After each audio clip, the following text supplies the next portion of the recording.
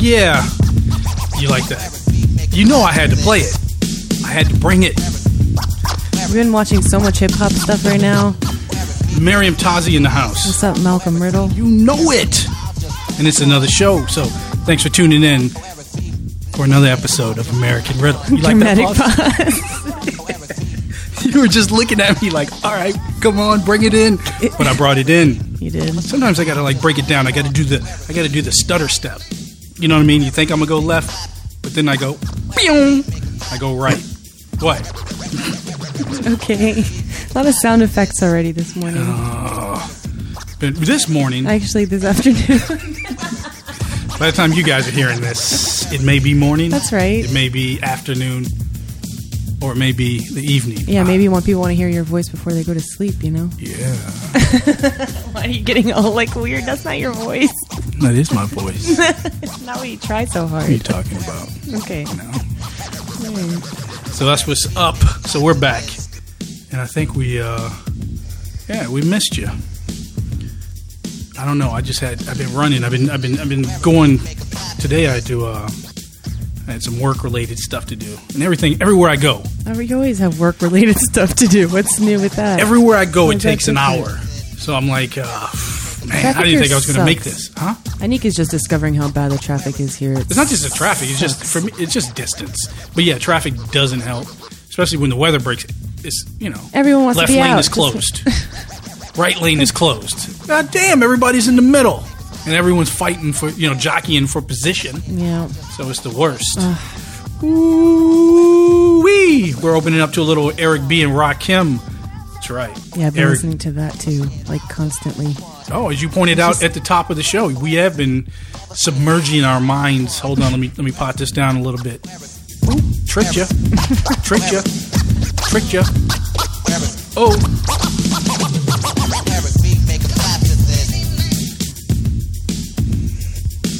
Yeah. You could just keep it going, huh? Yeah, I'm okay with that. I've been dreaming about it too, so it's just a continuation. Well, you've been dreaming about it because I've sent you a couple texts to say, watch this and watch that. And then you just grab onto it, and your mind, like if you go to sleep, what we're talking about, people, is there's a handful, more than a handful of lectures, hip-hop, rap-related lectures online. And I don't even have it pulled up, but I guess Red Bull, right? Yeah. Sponsors them. The drink, right? Yeah. Yeah, they have them there, but it's like, it's whatever. It's fine. I drink Red Bull too.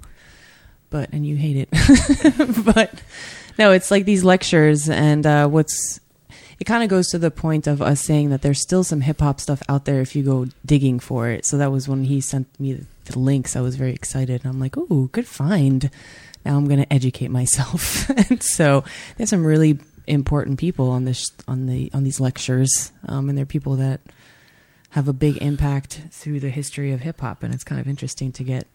They're long. I mean, they're like an hour and a half at least. The Rakim lecture, and over 2 hours. 3 hours. Was it really? Yeah.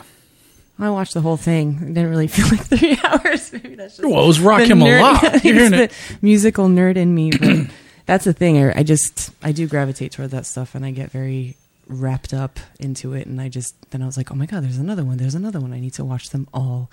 So yeah, it's been fun.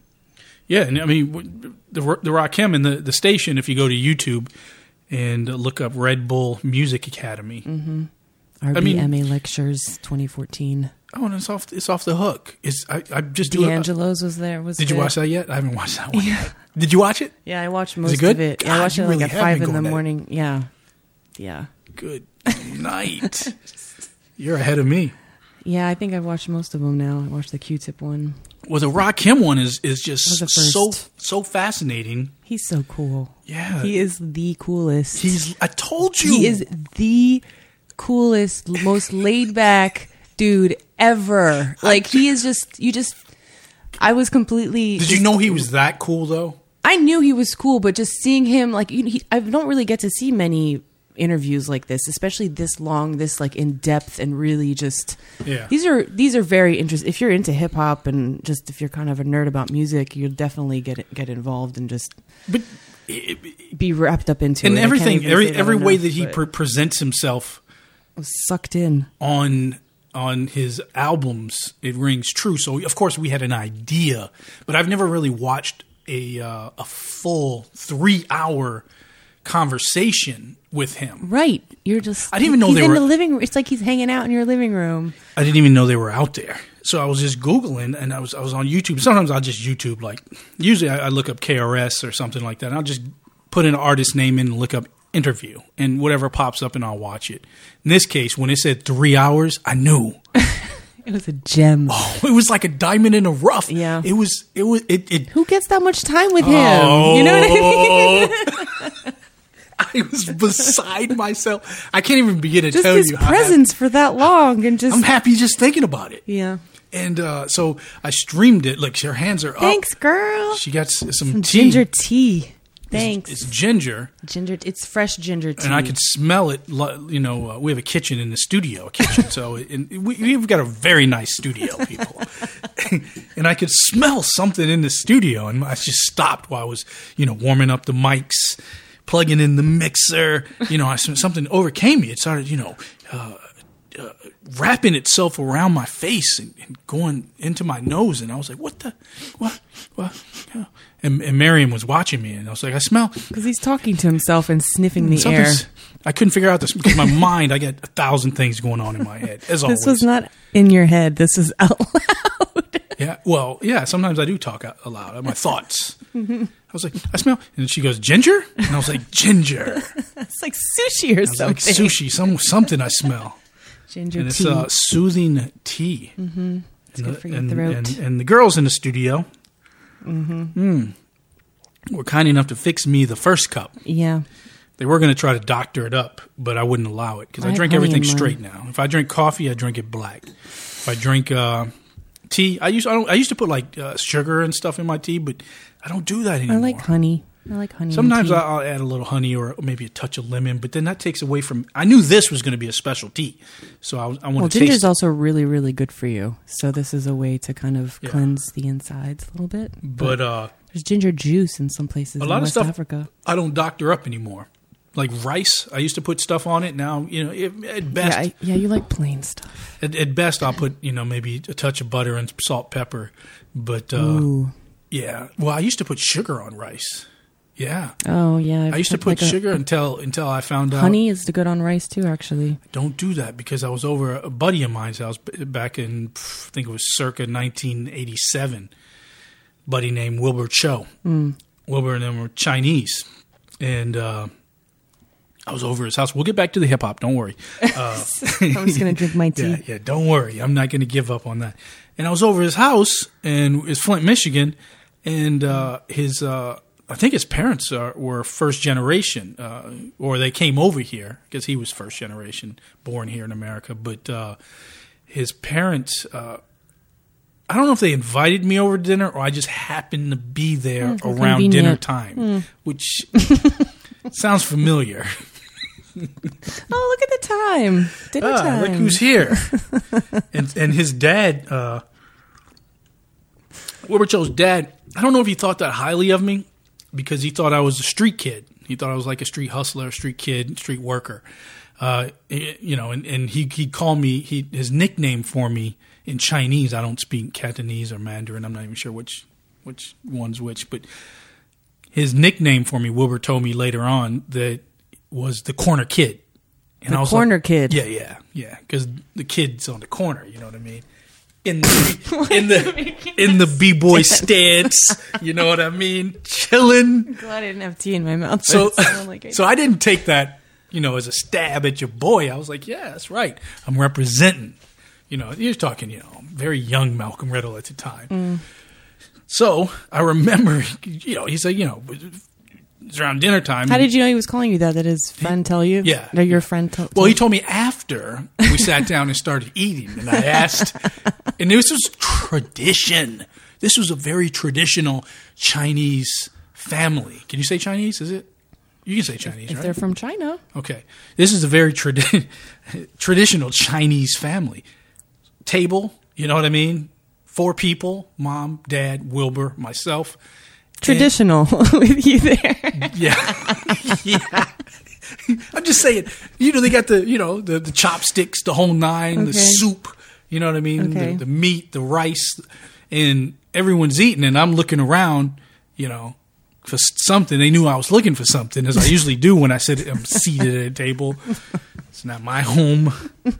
What were you looking for? Gravy? Yeah, something to put on top. The butter, the sugar, and I asked out loud. I was like, "Yeah, butter or sugar?" And everyone just stopped. You know when you hear everyone was eating. Yeah. Just went silent. Oh. Yeah. For the rice? Yep. And I wanted the sugar, and they were like, yeah, they were puzzled. That's not even the right. It's not even close. It was just so bizarre. And after dinner, I can't remember if I got the sugar or not. I think they did. I think they did accommodate my needs. But after, I was the talk of the evening. Conversation of the evening was the corner kid. They put sugar on rice, and so Wilbur came back. I think we were riding around in his 86 red Fiero, Pontiac Fiero. He was taking me back to the south side of Flint. He told me that this was, a bit frowned upon in their community. And, culture clash. I don't think I was ever invited back to dinner or sat at the table again. But I never, since then, I think I might have went, a stretch longer with sugar on the rice. But I quit. I quit doing it. Every time I eat rice, I think about Wilbur Cho. Really? It's like and his dad. Yeah. And the corner kid. The corner kid. True story. Interesting. Yeah, we rode back, and he told me he broke it down in the Pontiac Fiero. It was it was eye opening. We probably were listening to Rakim on the way back. Straight up. There's nothing wrong with that. So sorry to deviate off the subject, but that's what we do here at this podcast. Spice. This tea has a little bit of Ginger spice to it. is spicy. Yeah. Yep. That's the thing. The longer it boils, the stronger it is. That's potent. It's maybe too strong. Maybe that's why you need the honey to kind of mellow it out. No, I'm good with it. I got to taste it it all. I got to know what's going on. You know what I mean? Sure. What do you mean? Yeah. Jeez. So yeah, I'm telling you, she's tripping people. You are. I'm telling you guys though, if you get a chance, go to Red Bull Music Academy. Getting back on the hip hop thing. Yeah. And we talk a lot about hip hop on this show. Yep. I mean, it's a central theme. You know what I mean? Classic hip hop. Even, I like some of the new stuff that's out there. But like Meriem said, like you said, talking like you're not here. Thanks. Yeah. The stuff that's out there, you do have to find the programming. I mean, I don't you have to share it too. See, that's what I do. Yes, what are you talking I about? appreciate it. No, I continue sharing it too. I shared it with a couple of people I speak about hip hop with at work and things like that, and they were just like, "Thank you!" They're just like so excited. Yeah, but sometimes I wait to share it. Like I didn't share it with you for about a day because I just wanted. It was. You want to leave me hanging? Well, you have the power. That's what it is. It was like a treasure. I have that. Yeah, it was like if. So you see why people hide scrolls and this is stuff. Mine. Yeah. This is mine. Only and then I know this. Yeah, and then I come to my senses and I'm like, this is on the internet. I mean, come on, what am I doing? Then the KRS-One I waited a couple days to share with you. I gave it to my son. I was like, here, you got to look at this, all of it, and understand the power. You got to know. But Rakim was dropping knowledge. Of course. Straight up. And cool. We knew he was cool. Okay. How many times have I talked about him on the podcast? How many times? I mean, pretty regularly. Okay. So, and how many times have I told the story with the first time I saw him pretty live? regularly. All right. Impacted my life, right? Well, me too now. When you say it with the no sweat. When he came out. Cool. I still think, cool, right? But remember how you were talking about how he explains how he wanted to change it up, and be more laid back and chill. And he talked about it in the studio when he first laid his track. Like sitting back. And he just sat on the couch. Yeah. He sat on the couch. Even the way he was sitting, though, listening to his own music. And the producers was like, hey, can you liven it up a little bit? You want to stand up and spit your rhymes? No. And he was like, nah, man. This is the way I'm going to do it. Yeah. Word You'll up. understand it. Yeah. You'll get it. Yeah. Word up. Let me finish, and then, we'll go over He punctuated everything with word up. You know what I mean? He was just yeah, he's old school. Just great New York. God damn. And then he was, who raps on a couch? Rakim. In the studio. He's just like, give me the mic. And then it was after they laid the track. And they were still complaining. The producers were still, Marley Marl and everyone was still tripping. And they were like, we got to get you more involved in it, get you more pumped up. MC Shan was on his back about it. And then after they listened to it, after it was all said and done, he was right. Yeah. He was right. Yeah. So like when that first time I saw him, it was the same thing. I sound like a broken record, but fuck it. I'm going to tell the story again. Literally, everyone that came before was sweating. They were dropping rhymes. They were running around the stage. I mean, it was just chaos. And understand this. In 1986, 1987, 1988, that whole time period, there wasn't a lot. There was no internet. Okay, there was no internet. Can you believe it? Yeah, there was no phones, no smartphones. If you're lucky, you found like a magazine. You know what I mean? I think it was called Fresh Magazine or something like that. It was a couple magazines in print, but there was no way for us to connect with that outside of Thursday night, Friday night, listening to the Wizard, the DJ in Detroit, or what was the guy's name in Saginaw, Michigan? I think it was the Boogie. Those shows that would come on for Friday night and the weekends, we get a little taste, and then we might have boys that go to New York or something and have stories. People who went to Philly, I got family in DC, VA. But as far as big venues and concerts and clubs like you have now, especially with rap music, you have to be in the know. You have to be in the neighborhoods. So when they came to town, right, and everyone, we were out of our minds. We went out of our minds, right? You're talking the Beastie Boys. Think about this. The Beastie Boys in 87, 88. Ooh. Licensed to Ill Beastie Boys. You know what I mean? Yeah, okay. I can only imagine. Think about seeing that show for a minute. I don't want to because it's not possible. This is where you pause. Yeah. And drool. And think about it. It doesn't even exist. They got stuff, Rock the Bells and all this stuff now. Yeah, and they fucking cancel that shit because the tickets aren't selling because people don't want people. It's just people don't understand anymore. The music. That lecture with KRS, he talks about it. And he talks about it as BS. It's not the real deal. It's not the real deal. So yeah, at that time it was just electrifying, and the artists felt the same way. It would manifest on stage, except when Rakim took the stage. And Rakim took the stage, and it just a calming, a cool, like air came down, and it was just so, and everything just stopped, and he got on the crate, and he kneeled down and was just rapping. And it was just I don't know, it was just mind blowing. It was so different when someone does something that's just not the norm. I mean, yeah, that's what lasts longer. That was his whole point in his lecture too. And his lecture also, he brought up guys like Marvin Gaye and people like that did something that was so radically different. And it might not even be radical. It was just everyone wants to sound like everyone else, and it's just the different norm. For the yeah. And when Marvin Gaye would drop stuff, it was just not. And what's going on is that whole thing, that album he was like it's my best album, and they were not going to release it. They weren't. Motown didn't want to. No, it's like really. This is a masterpiece. That's one of the albums I would like to listen to before I die. Like one of the last things, or something I would take with me on an island or something. It's definitely one of the classics in my music repertoire. So yeah. What else stood out on that interview or that lecture that you may have learned, or just kind of anything in particular? I mean, for me, it was, it was more of a confirmation of stuff I knew, especially when he talks about, and he didn't name any names, but he did talk about biting. Oh, yeah. And how MCs now do bite, and how people do sound a lot alike.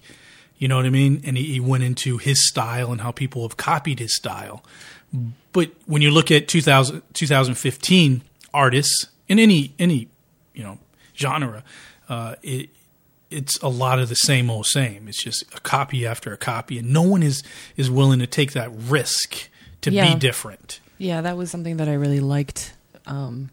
Just how he kept insisting on being unique, being you, giving yourself a voice. Everyone thinks differently. No one can think like me, or no one can think like you. So not trying to imitate and not trying to sound like something else, but try to be more creative in your own right, basically. So he kept pushing that, and he was like, that was the whole point of longevity, is something being so different. And some of the stuff I totally forgot about, like how close he was to the Juice crew, Marley Marl, Biz Markie, Big Daddy Kane. I mean, that whole crew from Queensbridge. And Queensbridge, for those of you guys listening, it's the Queensbridge Projects. I mean, if you know anything about rap music in the whole, that's Queensbridge produced Nas. And I'm sure anyone listening knows Nas. I mean, he's as relevant as he was then, as he is now. Well, that's another really good documentary we need to talk about. Oh, the Illmatic. Yeah, that was so good. Yeah. That's currently on cable now. I think Showtime or something. Nas, the Illmatic. You can get it on iTunes, Amazon also. Look that up, because that's a fascinating look. But when you go into their era, their time, my time actually, where it was before. I mean, so many years before the internet. Like you just had to network. Yeah. And his connection was at that time, I think, was Biz Markie. Right? So he would go up to, I think, Biz's school, and I think it was Staten Island, Long Island, and he would, Biz would let him in, and it sounded like my school. Like, we had security guards, the doors locked, the whole nine, and it was just a different environment, because that's all brothers would do. We go to the bathrooms, we go to the gym, we find a corner, and then, motherfuckers would just produce. You would just lay it all out. Your crew, and you'd represent your neighborhood. As I reflect back, it was, and I knew at the time, I was just, one of the reasons is that when I moved back to Flint, Michigan to finish my high school education was for that reason. It was a time, and it was a period where there was so much going on as far as the birth of a culture. The soul. And I didn't have any resources to go to the West Coast at the time or New York, but that was, that was my home, and that was just, that was talking with my hands, and she's pointing it out. It's like he's squeezing balls. Yeah. It was where, it was a point in my life where I just had to make a decision, and make a choice, and make a move, I think I've talked about this on a pod, because I came down to VA when my parents split up, and I think we were living in Texas at that time. And I came back to VA and stayed. And even since I've been here in Virginia, I've never felt one with Virginia. I love Virginia. I've got family here in Virginia, but I've never really, on a creative level, and create I believe my creative energy and juices and soul spills over into my professional soul, has always felt kind of suffocated in Virginia. Like, I could do things, I could make moves because I know people and I'm connected, but I've never felt like I could really expand. So at that time when we moved from Texas, even as a teenager, I knew that coming back to Virginia, it wasn't going to benefit me in growth. It wasn't. And I remember my grandfather coming down, and the opportunity to go back, I jumped on it. My older brother and I, and my mom at the time, I think, we were all going through a very hard transition. I mean, it was tough now that I'm thinking about it, where she had 4 boys, and to provide for them when you had a provider, meaning a husband, it was very challenging. So my older brother and I, it's not like we sat down and we talked about, we're going to make it easy and blah, blah, blah, blah, blah. But we didn't put up a fight. We were like, here's the choice. We'll leave the 2 younger ones with my mom, and then we're going to go up to live with my grandparents back up in Flint. And it was you could feel the energy. Flint was going through a difficult time, as they are now. You know, when you think about it, because it was right in at the prime, if I could use that word of course, hip hop and the crack epidemic. I mean, crime ran rampant. It was all over the place. I mean, you know, it was It's tough. that it's like hand in hand, you know. It's around the same time and stuff. I mean, the 80s itself, it's weird because I see movies now, and you always see these movies of these. Usually, it's like some crazy old person or some crazy old chick or something like that in the movie where they're making fun of her because she's still stuck in the 80s. You've seen them, right? Yeah. Okay. Sometimes I feel like I'm that person. Wow. Not okay. a chick, but Okay. but Big hair, shoulder pads. I don't need shoulder pads. No, you don't. But I talk about the 80s a lot, but I don't talk when I do talk about the 80s itself, it's more because it's the birth of a lot of stuff. That era, you know, it wasn't really I can't say it's the birth of hip hop because it was 70s, right? Mm-hmm. Okay, and I came up in that era too. God, I'm old.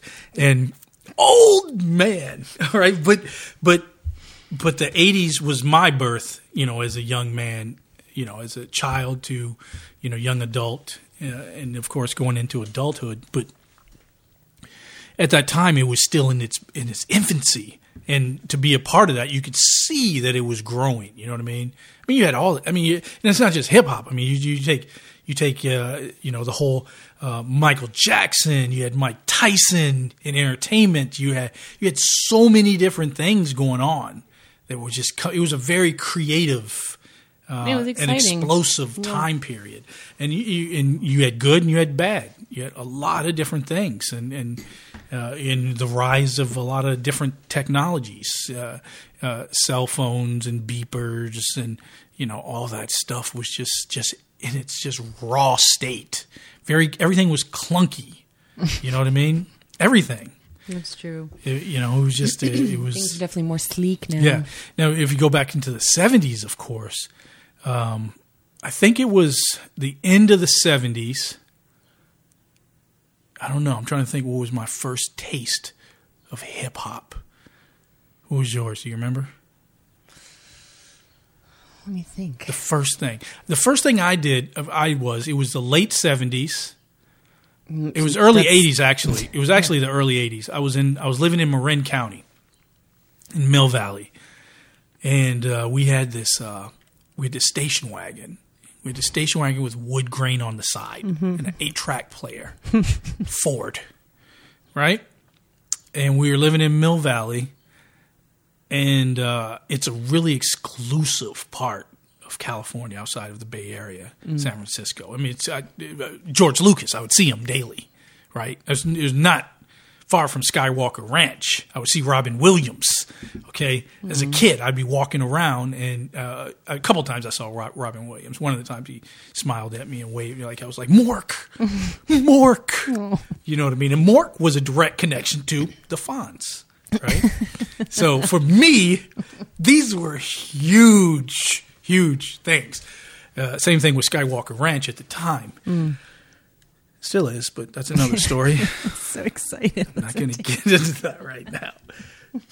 But oh, goodness. But my first taste, and this isn't really going to be an all hip hop podcast, I don't think, people, but pretty much is already. It's okay. It's okay. Don't worry. Don't be counting the minutes, Meriem Tazi. I'm just Ain't that type checking. of show. I'm just checking. We were riding around. My mom. I think we were listening to a local radio station. I can't remember what the station was. But we were listening. We were driving. Really nice out. About 70 degrees. Really nice. I remember it was nice because the window was down, and I heard Planet Rock. Okay, they played Planet Rock. Afrika Bambaataa. Blew my mind. Blew my mind. the cool thing about it was my mom, she liked music. Like she would always listen to Peaches and Herb. She would always be listening to Motown. She always listened to a lot of stuff. You know what I mean? And the music was always on. Whether my old man, my brother, there was always a lot of music going on. I really couldn't connect to a lot of it. I'd pick up the melodies and stuff like that, but I didn't really connect until I heard Planet Rock. And when I heard Planet Rock for the first time, Planet Rock probably had been out. I don't know, when did Planet Rock come out? I don't remember. We'll find out. Let's see. Oops, it's YouTube. So, that's about the time I was in California. What year? Recorded in 81. And it says it's released in 82. And that's about the time I was in Mill Valley. I heard that for the first time, and I lost my mind from the inside. I didn't make a noise because I didn't know what I was hearing. I had a big afro, a very, very big afro. The afro was, at that time, was so big, it started to part in the middle. It started to droop sometimes, right? And then for some reason, I wouldn't get it cut because there was no, at that time, I don't know why. Like, we had all this money living in Mill Valley, but there was no barbershops around. And I just rocked this afro. There was basically a style from the 70s, but I kept it. And it would get so big. And sometimes my mom would cut it, and I would be courageous enough to let her cut it. But she never could cut, right? Oh. She would try, God bless her soul, but it was a tough task, right? Yeah, it's not easy. It ain't easy. No. So I just, I'm going to let it grow. But it would grow very big. It was like, I had an afro like Juan Epstein's from Welcome Back, Kotter. You don't have your... No, I don't have too much technology. But if you Google Juan Epstein, it'll show you the type of fro I had. And so much so, it would start to split. Because it would be heavy. I don't have tight curls. I have larger curls. And I remember. Why was I talking about afros? I can't remember. I just got totally sidetracked. My point is, I'm looking at pictures. Oh, I know what I was saying. The point I was trying to make was I lost my mind from the and he almost looks like me. Same color, Juan Epstein. He's got the vest, the denim. There's some. Everyone from that era, Meriem Tazi, had a very similar look. Yeah, with sleeves cut off. Look at him. That's me. He's got the shades in there too. Yeah, it's Juan motherfucking Epstein. So, pour a little out for Juan Epstein because he passed recently. Wow. So yeah, when I lost my mind from the inside, I didn't know what I was hearing. All I knew was that I was absorbing something, and it was something magical to me because it took my mind to a different state. It put me in a different place. I was very awkward, so much so that I rocked an afro so big that it started to come down. It started to get heavy. I was isolated in many ways and withdrawn from other kids, and I've talked about this on the podcast too. We moved around a lot, but once I heard that, it took my mind to a different place, and I was able to imagine and reimagine different states of consciousness. It would take my imagination, that song, and it still does to this day. That song, when I put it on, as crazy as it sounds, I am able to feel as though I'm able to manipulate time and space and become one with that song. And that song did it to me. It's the craziest thing, though. And whenever I hear that song... It's amazing. I guess, or it's just insane. But I didn't say that, but... But when... I'm not kidding. But whenever I hear that song, I can think 1,000 thoughts in a second and be 1,000 places within that second.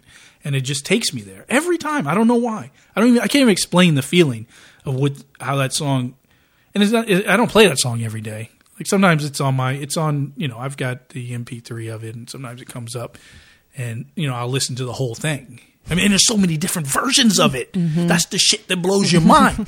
So this gets much deeper. And believe me, I wasn't smoking weed then or now. Yeah.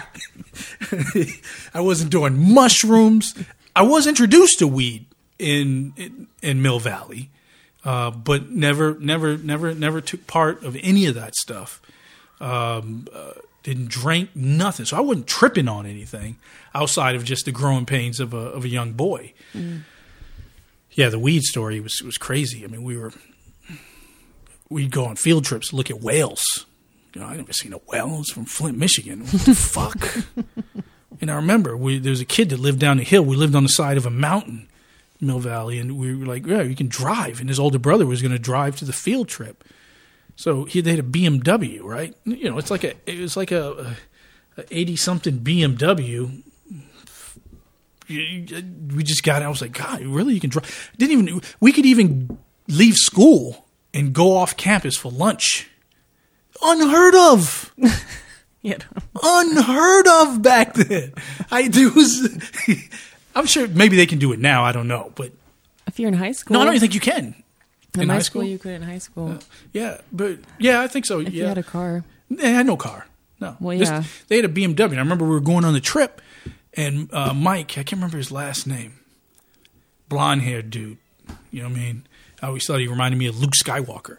So, yeah. So we get in the car. We're going to go watch the whales. They're playing the Rolling Stones, right? Right? They're playing the Rolling Stones come on, and he turns around and goes, dude, right?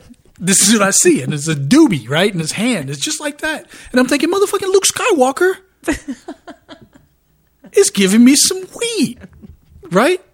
I don't even think I called it weed. I think my mind was saying marijuana.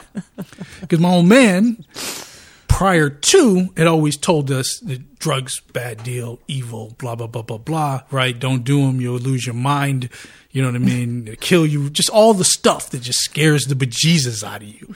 So when he turned around in that second, right, and I was able to process what the hell was in his two fingers and him saying, dude, right? I remember clenching up against the back seat, right? I pushed my back deep into the BMW seat, right? And I could smell the smell of that style of leather or whatever type of material it was. I don't even know what it was, but I remember, and I pushed myself into the back of it, and I just shook my head really fast. You know what I mean? No. And my fro was jiggling, so it was weird. But I didn't want to die. This is what I thought. Okay. Didn't want to die, and I didn't want to catch all the hell in the world if my old man thought, which I think outweighed death. Oh. I think that's always been a factor of me, a deterrent of me not doing drugs when I was a kid, because death, you can deal with, but the beating from the old man, I didn't need that in my life. I didn't want that. So your dad did good. Fear. Yeah. Fear goes a long I mean, I'm way. still a little afraid of my father. I'm going to go see him. It's like I've been summoned. I'm like, okay. Yeah. He's like, you're coming. I'm like, okay, yes. Yes, I'll be there. Whatever, I'll be there. Yeah, so it's just the way. Respect. Yeah, it is. Then you respect fear. Is respect. I don't know. Hey, you got to respect fear. I just respect, and I'm fearful. Yeah. If I because you don't know what the fuck could happen. Yeah. Because when the first time when you see somebody just lose their minds outward, right? Well, no, yeah, because like, Jesus Christ, why is he choking her? Really soft voice, and all of a sudden the eyebrows, the eyes, they get louder. Yeah. What? It's like a different. Yeah, the house shakes, and you're like, okay. I don't need that stress. You know what I mean? It's a lot of stress for kids to deal with. Meriem. Yeah, I don't need it. Or if they hit something, boom! Yeah. What the hell? Mm-hmm. How do I say it today? Things just got real. There was a lot. That sounded so not good. So wait a minute. So you're trying to tell me before they weren't real, now they're fucking real. Things that got real. Shit that got real. I think that's what... It's one of them, isn't it? Real. Or it's just real. What? It's been real. Let me tell you what my life is when I was a teenager. The shit I had to go through. Are you kidding me? Oh, Lord. Yeah. I'm thinking about starting a segment on the pod. Actually, there's 2 segments. I'm suffocating right now. I'm totally suffocating because I can't. I got so much stuff on my plate that it's hard for me to be as creative at all, even just to do this show. But I've been thinking about doing this show or this segment on the podcast where I write stories. I want to chronicles. Okay. I will chronicle some of my stories and put them in writing, and then have someone else read them. And it, like literature, you know what I mean? But it'd be an excerpt, so it will be a part, and it will be a reading where I'll put it in. I'm thinking about calling it. I can't remember what I said. I was thinking I need to write this stuff down because I just have all these thoughts in my brain. On top of doing, you need a recorder. I have.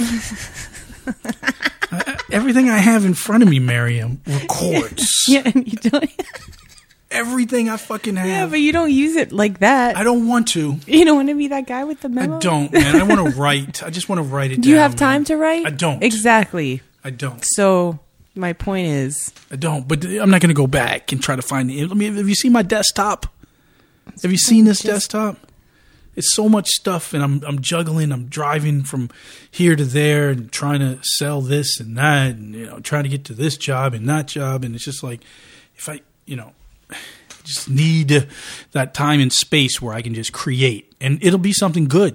But I can't find. It's hard. It's difficult. It's very challenging to find the time to do it.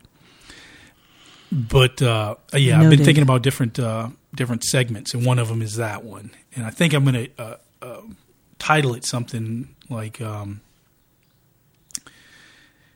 either this in 1980 or in the 80s. Back in the 80s again. Something like that, where it will be stories that experiences that I went through in my life that I think are pretty amusing. If nothing less, it amuses me. But it will. These experiences will have happened within that period of time, but not so much within that period of time. It could be something that happened in the 70s, and it was only until the 80s that I was able to understand what happened in the 70s. It'll be a direct link, and also from the 90s and moving forward. So it's not just stuck there. I mean, it's not just. I'm not just saying that. Does this make sense, or am I a rambling madman? No, I'm listening to the final. So the story itself is centered, the nucleus, if you will. The nucleus is the 80s. Okay. But it's able to project backwards and forward within that storytelling. So I'll take all these different stories. I'll write, an excerpt of the story, and then I'll have someone like Greg or whomever. It could be anyone. Each time it'll be a different narrator, and that'll be within the show or within an episode. Not every show, because God knows when I'll have time to write this stuff. You know what I mean? A lot of times I tell these stories anyway. I was going to say within the show, and then it comes out, and it's like, all right, I would like to. If I had the time, I would like to write this down and then have that part. Like, there's another thing I've got someone working on now, another segment, and we've talked about this, and I've talked about this on a podcast. It's called A Flintstone's Paradise, and a Flintstone is someone from Flint, Michigan. So it's a parody of A Gangster's Paradise. So I got a buddy of mine. He's working on the song right now, the intro song, and it's basically a parody of that. But Flintstone's Paradise will be people telling stories of their experiences in but not limited to Flint, Michigan, because there's a Flint attitude. It's like a Jersey attitude. You know what I mean? It's like an attitude, a Moroccan attitude. You know what I mean? When you say, oh, you could be from Morocco. You know what I mean? It's the same thing. A Flintstone. Flintstones are all over. So it's not just limited, but it's still a Flintstone paradise. So that's something to look forward to. I like that. I do too. Think about this stuff. I know. But I just don't have to. Well, now that it's recorded on the podcast, you're kind of... Spicier. Yeah, it's been sitting longer. Now it's a kind of a commitment, the fact that you mentioned it. Yeah, so well... Hopefully you'll be able to follow through. I mentioned shirts and other things on the podcast too. And well, that doesn't mean it's not going to happen. You're just putting it out there. I want an American Riddle shirt. God damn, I do too. Shorts. With the American Riddle on the back by the butt. You know what I mean? You know how they do it? I don't need all that. I don't need more attention to my butt. I need it. I want to see I want to see the stamp. I mean, I'll wear them for you to advertise, but I like the idea of the back too, just even on the shirts.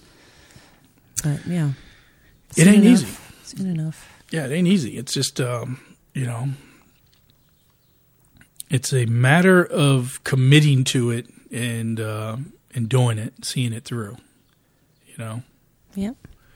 So it's a it's an evolution. It's not something that I'm able to delegate and have people do it, for them. Because there are people that say, oh, yeah, I'd like to do this, I'd like to do that, getting more involved. But it's like, I got to find time out of the day to, be able to produce something, it's something that, I'm satisfied with. And I'm satisfied with every podcast, but at the same time, it's challenging because sometimes I'm just in, like the last episode, I wanted to recap on certain things, but I couldn't because I was in a mood, and within that mood, I started. I was stuck on the, and I'm glad I talked about it. The racism in America, and it's just you can feel that type of energy. You know what I mean?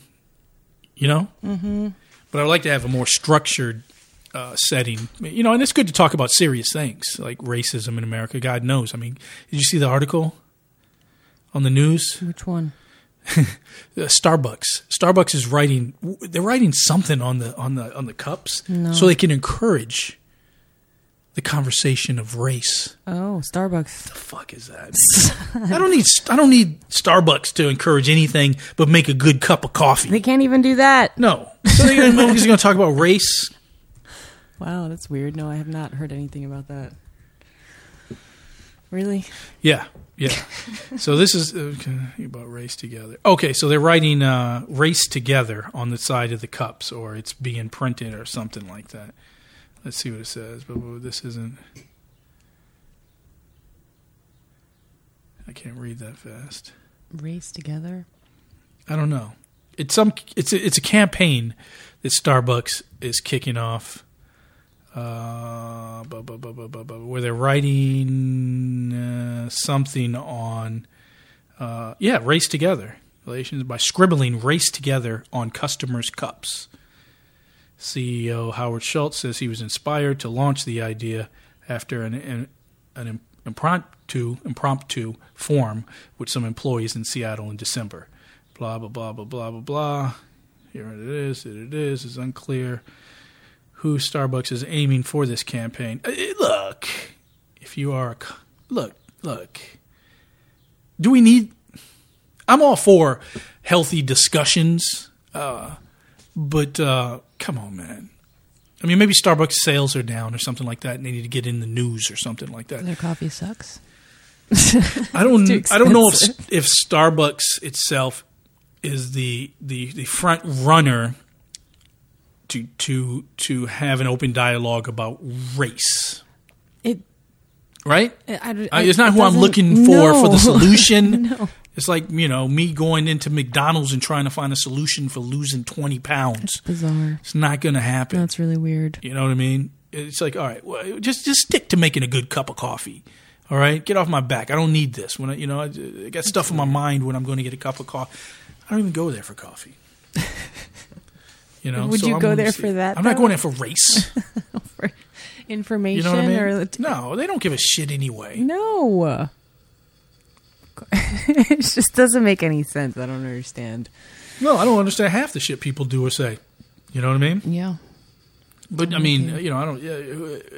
If their intention is just, that's fine. But I don't think they really need to get engaged within the political form. If they want to get engaged in the political form, they can do like other corporations do and invest their money into the if they want to do that.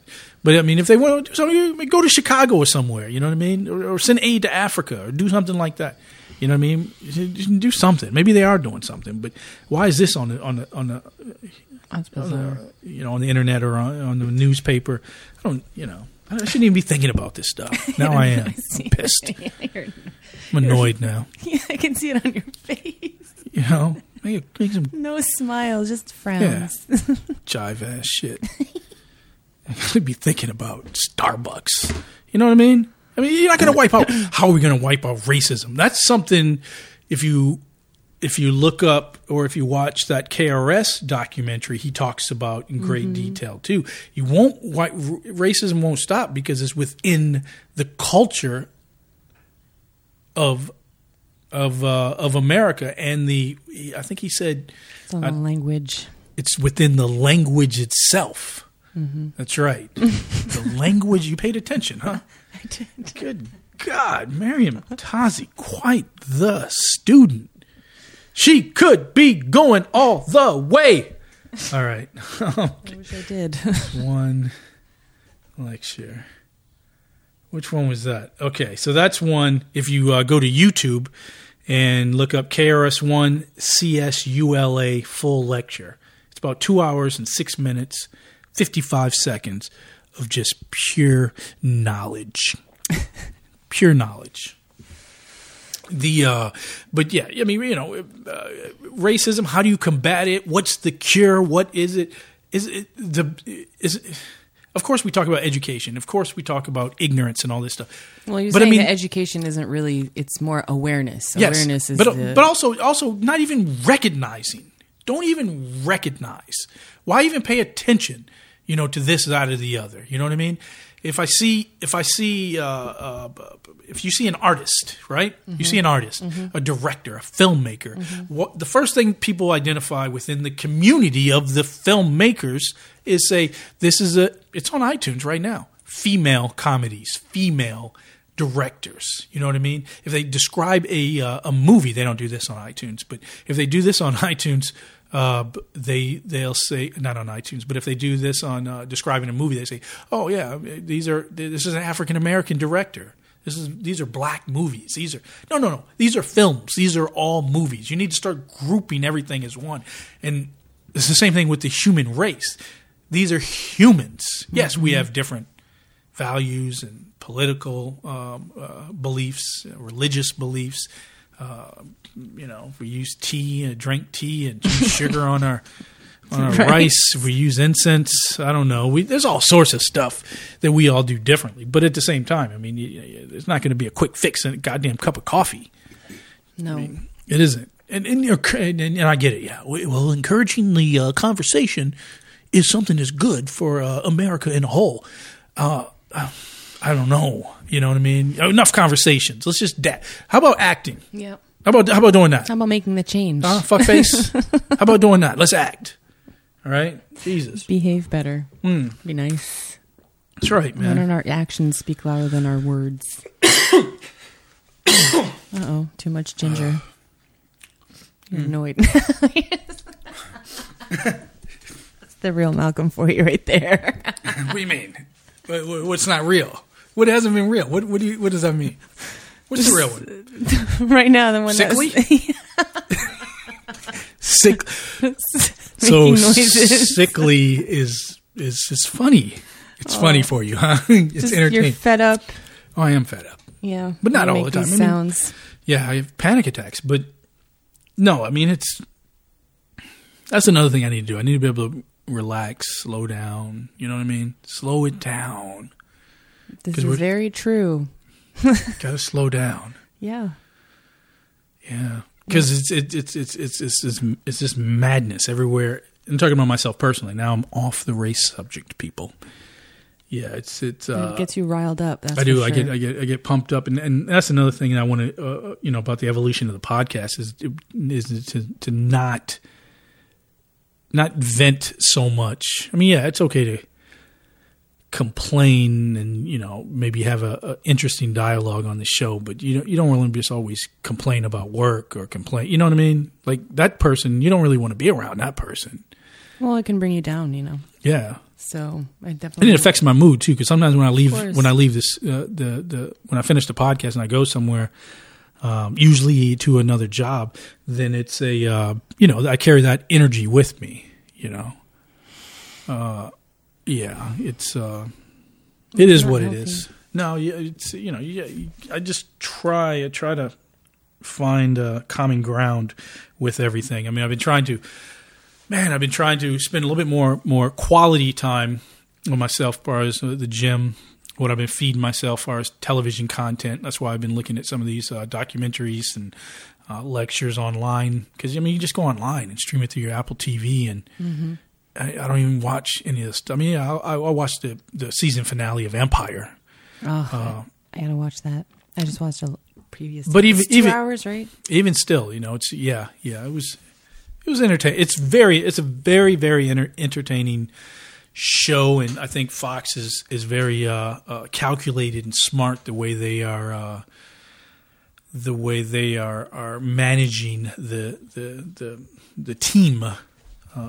That makes up Empire, the television show, and Inside and Out, meaning marketing, music content, merchandise. It's a phenomenon. It's already exploded, and people are. I hope it lasts. People are very, very conscious and very curious about entertainers, the music business, mm-hmm. and black people in a whole. It's always been that way in America, whether it be jazz, blues, the hip hop, birth of hip hop, and ongoing. And just like music history. Yeah, but this is something that people. And I think they should be very cautious. And I saw I posted something on the Terrence Howard request to change the dialogue and the language setting within the structure of the television show to make it quote unquote more real. And him wanting to use the word nigger within, or nigga, or however you want to phrase it, within there to make it more real. You know what I mean? So you're basically gonna bring ignorance. It's unnecessary. You're gonna bring ignorance within the content of this programming that reaches millions. So you basically, what you're saying is you want to promote ignorance, and not only that, you want to put ignorance in the minds of people in Iowa.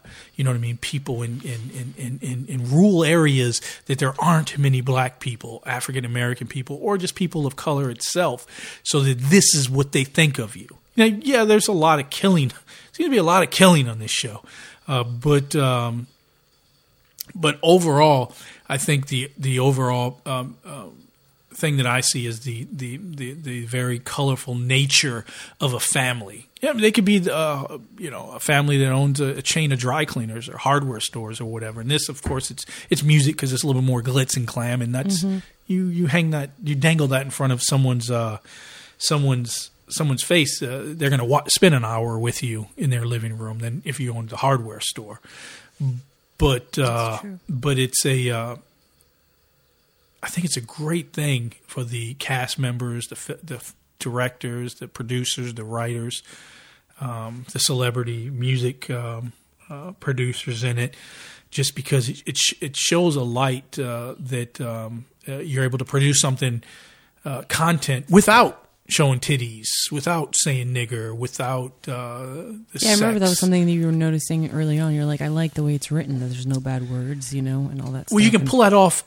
It's just like certain comedians that are able to pull it off on stage without saying this, that, or the other. I'm not condemning someone who does, but sometimes it's kind of cool to see how it's done. And when you invest time and money, you don't miss it. Into like something, I don't miss. No, you don't miss ignorance. No, you don't. Just No, you don't. You think don't miss that. I'm talking more just the bad words and stuff like that. Like, I don't really miss it. Even still, you can be a little bit more creative than that. Yeah. You can be a little bit. I can. I look at myself sometimes. You know what I mean? I try to evolve to be better, but at the same, I'm not saying it makes me worse for using bad, foul language, but at the same time, when you have the time and you have the resources to invest in your product, sometimes you can do a really good job, And I think they're doing a good job in keeping people entertained, and it's a good look, within this community, not just the African American community, but also the music business itself in a whole, and just the structure. I mean, it's this version, this year, this decade's Dynasty or Dallas, when those were colossal hits of the 80s. Those were big, just huge hits. Like, you were there when JR got shot. It was like a big. Do you remember JR? Yeah. JR Ewing? Yeah. You just Google it for anyone that was born in the 80s or my mom watched that later. It was a huge thing, when J.R. Ewing got shot. And, this was Dallas was a television show about a very wealthy oil family. Dynasty was another show. And I think, what was Dynasty? Dynasty was another show about a wealthy... I mean, all soap operas are kind of like that. Yeah, it's a soap opera about a wealthy family. I mean, for God's sake, if you want to watch it, it goes on back, the Kennedys, okay? The Kennedys, founded, not founded, but, the birth of a president, ambassadors, senators. You know what I mean? And, their empire was basically built on distribution of illegal substances, that being at the time alcohol. And a lot of people, may or may not know that or know that history, but I mean, a lot of lives were lost. And I'm not saying at the hands of the Kennedys, but I'm sure a lot of the associates, people associated with and within the organization and within that group, that infrastructure, people ended up, face down or belly up somewhere, and people went to prison, people went to jail, and some people succeeded to the highest of heights in these United States of America. And yeah, I mean, it's a story that resonates, and it's not a new story. So when you take something like Empire, this isn't a new story, but we do have a new cast of characters that we enjoy watching, and one of them is Taraji P. Henson. Is that her last name? Taraji's last name? Huh? You know her better than I do. You don't even have technology in front of you. I have just my phone, but you know what I mean? It's not on. You're not making. It's making me do all the work. Yeah. Yeah. Yeah. You're good at it. I'm good at it. Mm-hmm. Yeah, yeah. But, it stars Terrence Howard, and he's a lead. Yeah, Taraji P. Henson plays Cookie, and everyone loves Cookie. You know what I mean? Cookie's everywhere. She's really good. And she deserves it, too. Like, my mom knows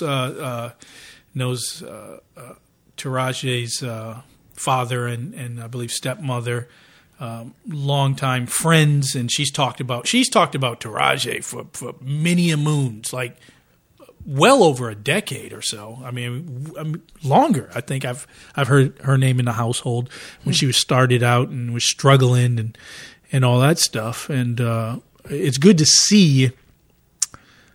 It's great to see the progress. And I haven't followed her career that closely, but I followed it, and along with Terrence Howard's and a couple other characters within the film or the television show, but mainly those two.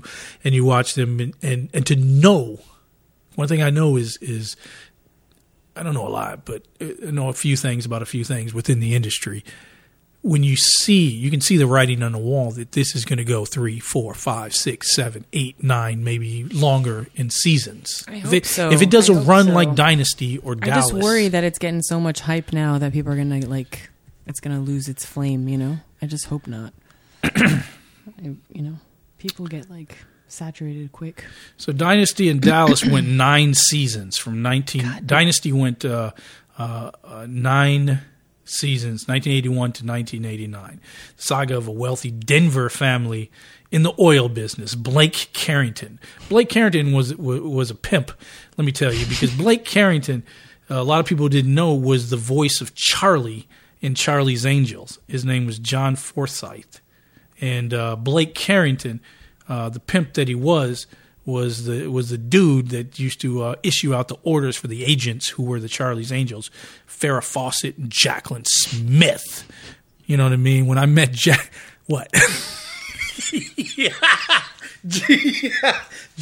Hey man, that was a big time for my life when I met Jacqueline Smith. Was it last year? Full circle. God rest her soul. If I would have met Farrah Fawcett, man, oh my God, I used to love Farrah Fawcett Majors. Back in the day, her name was Majors because she was married to Lee Majors, who was the $6 million man. This was it. You're talking to a dude. I get excited, don't I? You should just think. You should calm down, Malcolm. I do. I caught the ginger. It's not the ginger. No. The $6 million man. There you go. Man, the $6 million man is a kid growing up with 4 channels on a box TV with antennas that you had to use a coat hanger sometimes. The $6 million man was the shit. I mean, we would tune in. We would be on the floor, front and center. Would not miss it. Let me tell you. Now this is really going to date me. The $6 million. This is like playing 6 Degrees of Kevin, whatever his name, Bacon. Farrah Fawcett Majors was married to Lee Majors, the star of the $6 million man. The $6 million man started out in 1974 and ran in 1978. After a crippled test pilot is rebuilt with nuclear-powered limbs and implants, he serves as a unique intelligence agent. Simple and plain. Simple and plain, man. Simple and plain. Nothing simple and plain about that at all. It's what happened to him? What happened to his limbs? Man. What happened to his limbs? He was coming in. At an angle. It was it was like a space shuttle before the space shuttle, because this was 74, right? Oh, of course. Maybe there was a space shuttle in 74. I don't know, but he was coming in and all hell broke loose in his plane, and he couldn't get it together and crashed. And lost all his limbs. Lost his arm, 2 legs, and an eye. I believe it was. And they put bionic parts in there. At the time, it cost $6 million. I see. See, today it would be something crazy. $6 million. How did he pay for all that? He was a pimp. Oscar Goldman came to his life. So Oscar Goldman was like the head of the agency. I forget what the name of the agency was. Mm-hmm. But Oscar Goldman was like, this is a unique opportunity because this man's revered, you know what I mean? And he's a pilot, you know what I mean? And he's married to Farrah Fawcett, right. You know, but not in the TV show. TV show, he wasn't married to Farrah Fawcett, but in real life. But, you know what I mean? We can rebuild him and you know, make things happen. You know, we can send him in. He can run 60 miles an hour, jump, bend things. You know, he can do all sorts of stuff. Wow. You don't even care. She does. She's making fun of me. Speaking of the $6 million man, I was in the gym today. This dude had no leg. Was in the gym walking around. He had a bionic leg, you know, a limb, what do they call it? Prosthetic limb that functioned fully, just like a leg. He didn't limp. He was walking. Why are you making it look like he was a robot? He just had. I thought he was like a RoboCop, man. He had the leg, and it was just it had titanium, like Lieutenant Dan. So was he wearing? It was like. Was he wearing shorts? Yeah, it looked cool too, man. It looked. You're not gonna fuck with him. He could kick you and like. He could blow you out. He could blow you out, but no, the fact that he's in there, he's in there, right? Shit. His mind. Respect. That's right. And his mind. You know how long it must have taken him to get to that point? Yeah. Yeah. And I was bitching and complaining 10 minutes earlier. When you have both your legs. Both my legs, my arm, and my eye. And I don't have Farrah Fawcett majors. But that's all right. I was bitching and complaining a few minutes earlier because I couldn't do pull-ups. Like I used to be able to do like many pull-ups. And now I was doing, I did 5 sets of like 5 to 6 pull-ups, struggling, legs kicking, waving all over, wiggling, old dude in the gym with the white socks on. Because they don't wear white socks anymore in the gym. They don't wear white socks. What do they wear? Like black socks or colored socks or some shit. Really? I mean, look like church socks to me. I can't wear no thin ones. I can't wear church socks. But the kids today, that's what they wear. They wear colored socks. No, they're like Nike or something, like Nike or Adidas or stuff. Yeah, that's how you know you're old, right? Or African. Yeah, Nike. Mike Tai. My boy Simon was from Cameroon. He was from Africa. That mug would come in. Mike Tai. I like Mike Tai. I was like, who? Mike Tai. Mike Tai. I used to work for this distribution company, to give you guys listening, because I know I'm all over the place. This distribution company, we get all these cast of characters that would come in. When you work a blue-collar job, you just get people from all walks of life. And we'd hire people weekly. One of them was this cat named Simon from Africa. Always smiling. Simon. Happy to have a job, right? Yeah, happy to be in America. Happy. Yeah. Every time he'd be like, good morning. Every time, good day, good morning. I like Mike Tai. I like Mike Tai. And I'm like, why do you keep telling me? He knew I worked out back in those days. I was a little bigger, you know what I mean? Chest out. I had traps, a little stronger. And I could do a lot more pull-ups, man. I was probably doing, sets of 5, anywhere from, 12 to 15 pull-ups at a time. So I would knock those things out like it was nothing. Today I was struggling, Meriem Tazi. Just, but it's no big deal. I'll do them for the next 6 weeks or something. Maybe I'll be up to 10 with no problem. But right now, today, I do good. So Simon would come in and be like, yeah, man, Mike Tai. Well, why? Well, okay, Mike Tai. And he's like, we watched Mike Tai, and he had his fist up. And finally, I was like, oh, okay, he was Mike Tyson. You like Mike Tyson? Yes, I like. And he would just say Mike Tai. Mike Tai. That's all he needed. Mike Tai. I was like, yeah, Mike Tai. I like Mike Tai, too. I'm a big fan of Mike Tai. What was I talking about this? And so the dude was bionic. I saw him in the gym, and just the mindset, because when your mind's right, your body responds. Mm. Yeah, his mind probably wasn't right for a while, though. Your mind That's what is I'm saying, right. What he must have gone through mentally and physically to get to where he's at. There was times when I look back, and I just remember my mind being right, and my body was right. And then there are times when it's not, and the body suffers. And there are times when my mind was just in this different state where I would be running, jumping, just all sorts.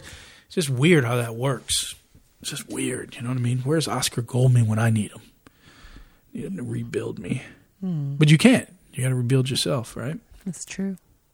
So, I was talking about what kind of podcast is this? I was talking about Dynasty. So, if Empire is able, I know. I forgot about that. I'm all over. If Empire is able to go, 8, years or something like that, those people will never have to work again. But nowadays, like 3 or 4 years is kind of a long time, Yeah, because they do seasons within a season, so they're not doing the full 23 episodes like they used to do, like 13 or something. Yeah, there's all that too, like less episodes or like seasons starting in one year and finishing the other. It was just, things are definitely changing with the whole television episode season thing. I don't know. It's kind of difficult to say, but I doubt 8 years. I don't think anything will last 8 years. Our attention spans aren't big enough. But it'll last a few years, I hope, And then they'll go on to bigger and better things. But yeah, it's a good show. I think so. I think it is entertaining. Yeah, back in the day, I'm looking at it right now. If you got a full episode back in the day, 27 episodes. Like a full season? Full season. Season 4 of Dynasty was 27 episodes. And those oil tycoons, man, we would tune in. I remember my mom say, mama say, mama sa. Did you see? This is why, because I know it's crunch time and I have to be at another job and I'm looking at the clock and I know I have to get all this stuff out. I didn't think you were going to be able to do this today, so. And I got to get all this stuff out. Stuff that isn't even prepared, okay? Because you guys probably listening think that there's like some sort of chalkboard. Not even a chalk. That's, again, I'm dating myself. Chalkboard. Some sort of... What do they call it? What do they use for the board? Message board or something? What do they call it these days? What? Oh my God, you mean like a whiteboard? A what? Now it's a whiteboard. It's not a blackboard anymore. It's the whiteboard, so you can write with the. And then they used to have the kind who was a projector. Remember that kind? Yeah. So you put the like film on there and you write on it, and it would project it, and it was like a light and heat, and I was look at it and be like, "How the hell?" You know what I mean? Yeah. So it doesn't exist in any studio, though. I don't know what studio you're talking about. That's a classroom. Not in this one. But back to my point, people. There's nothing written down, nothing prepared. But I knew in my mind I got to go through all this stuff, this imaginary checklist to make sure that you guys get this important content for your listening pleasure. So That's important. what's up, people. What do you want from me? So important. I give you an hour and 17 minutes and counting of entertainment. It's pretty good. Dynasty, Dallas, Empire. Farrah Fawcett Majors. She was married to Lee Majors. I mean, to know Lee Majors was so big. It's at one point everyone wanted to be Lee Majors. I mean, he was like Jay-Z. He was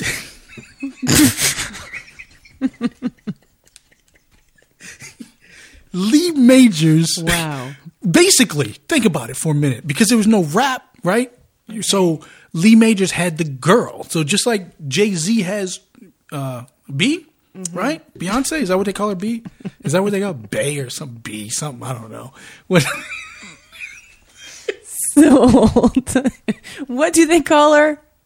You mean Beyonce? Yeah. I don't call her by her nicknames, okay? I'm not close like that with her. This shit just got real on American Riddle. So he's got Beyonce. There was it's just like, you have these power couples is what I'm trying to say. Like Barack and Michelle, you know what I mean? Mm. Who else is a power couple out there? There's not many of them. There's not many anymore. Oh, Brangelina. Yeah, they're a power couple. They're a good couple. George Clooney and his wife. Yeah, but she's a new jack. She hasn't earned her stripes yet. Okay. I mean, she hasn't earned her stripes. She's actually earned real stripes comparatively. Okay, can we get that straight? Yes, I know. I know she is. She's respected. She does a lot for world causes and stuff like that. But at the same time. Yeah, that's all. No. You're brushing it off.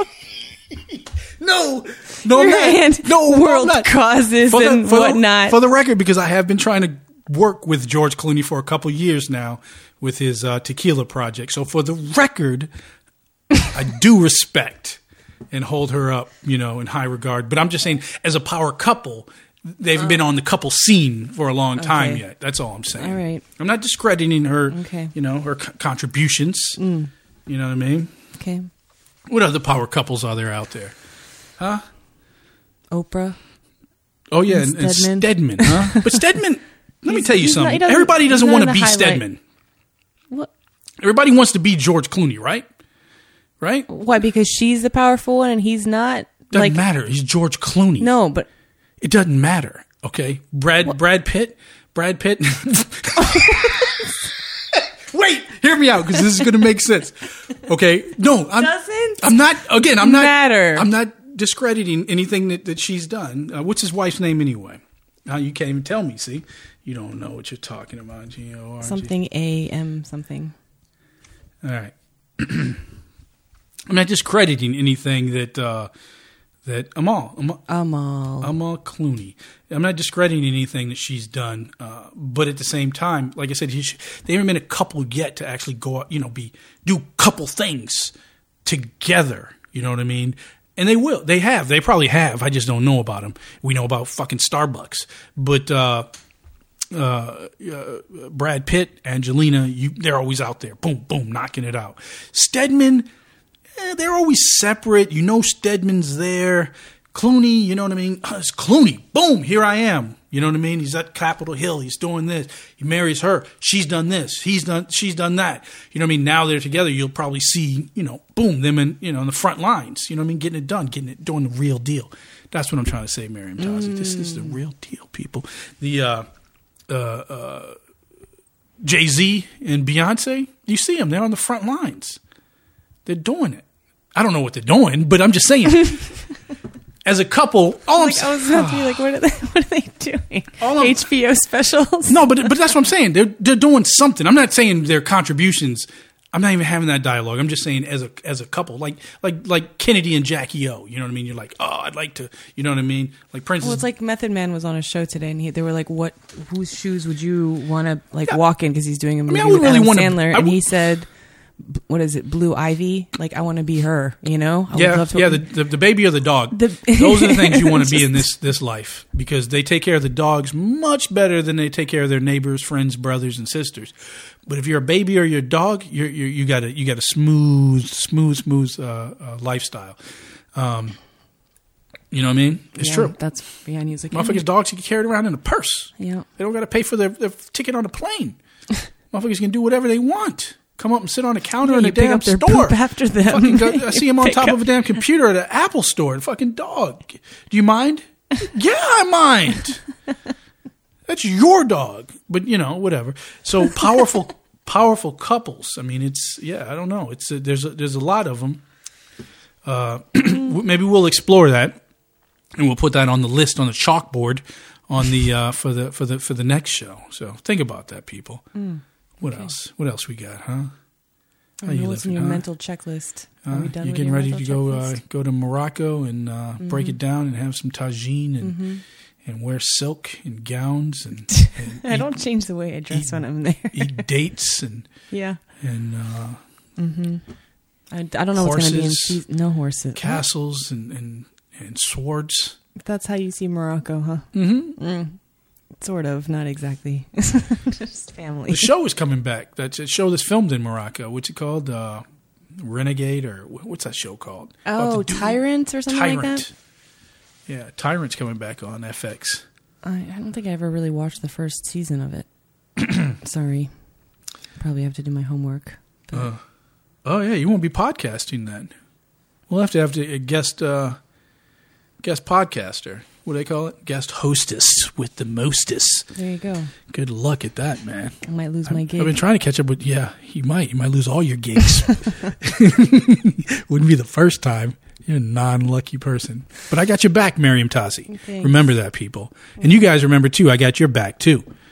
I appreciate you guys tuning in. You guys and gals have, you've learned absolutely nothing on this hour and 20-something minute podcast. But I do appreciate, all the feedback and comments. And go ahead, shoot me a tweet. You can find me, just Google Malcolm Riddle, and I'm all there. It's all. From there. I'm all there. You Google my name, it comes up. You know what I mean?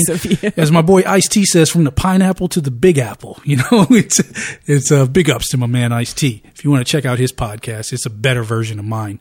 But it is. It's going to come along. It's still an evolution. We're going to get there one show at a time. Domino, motherfucker.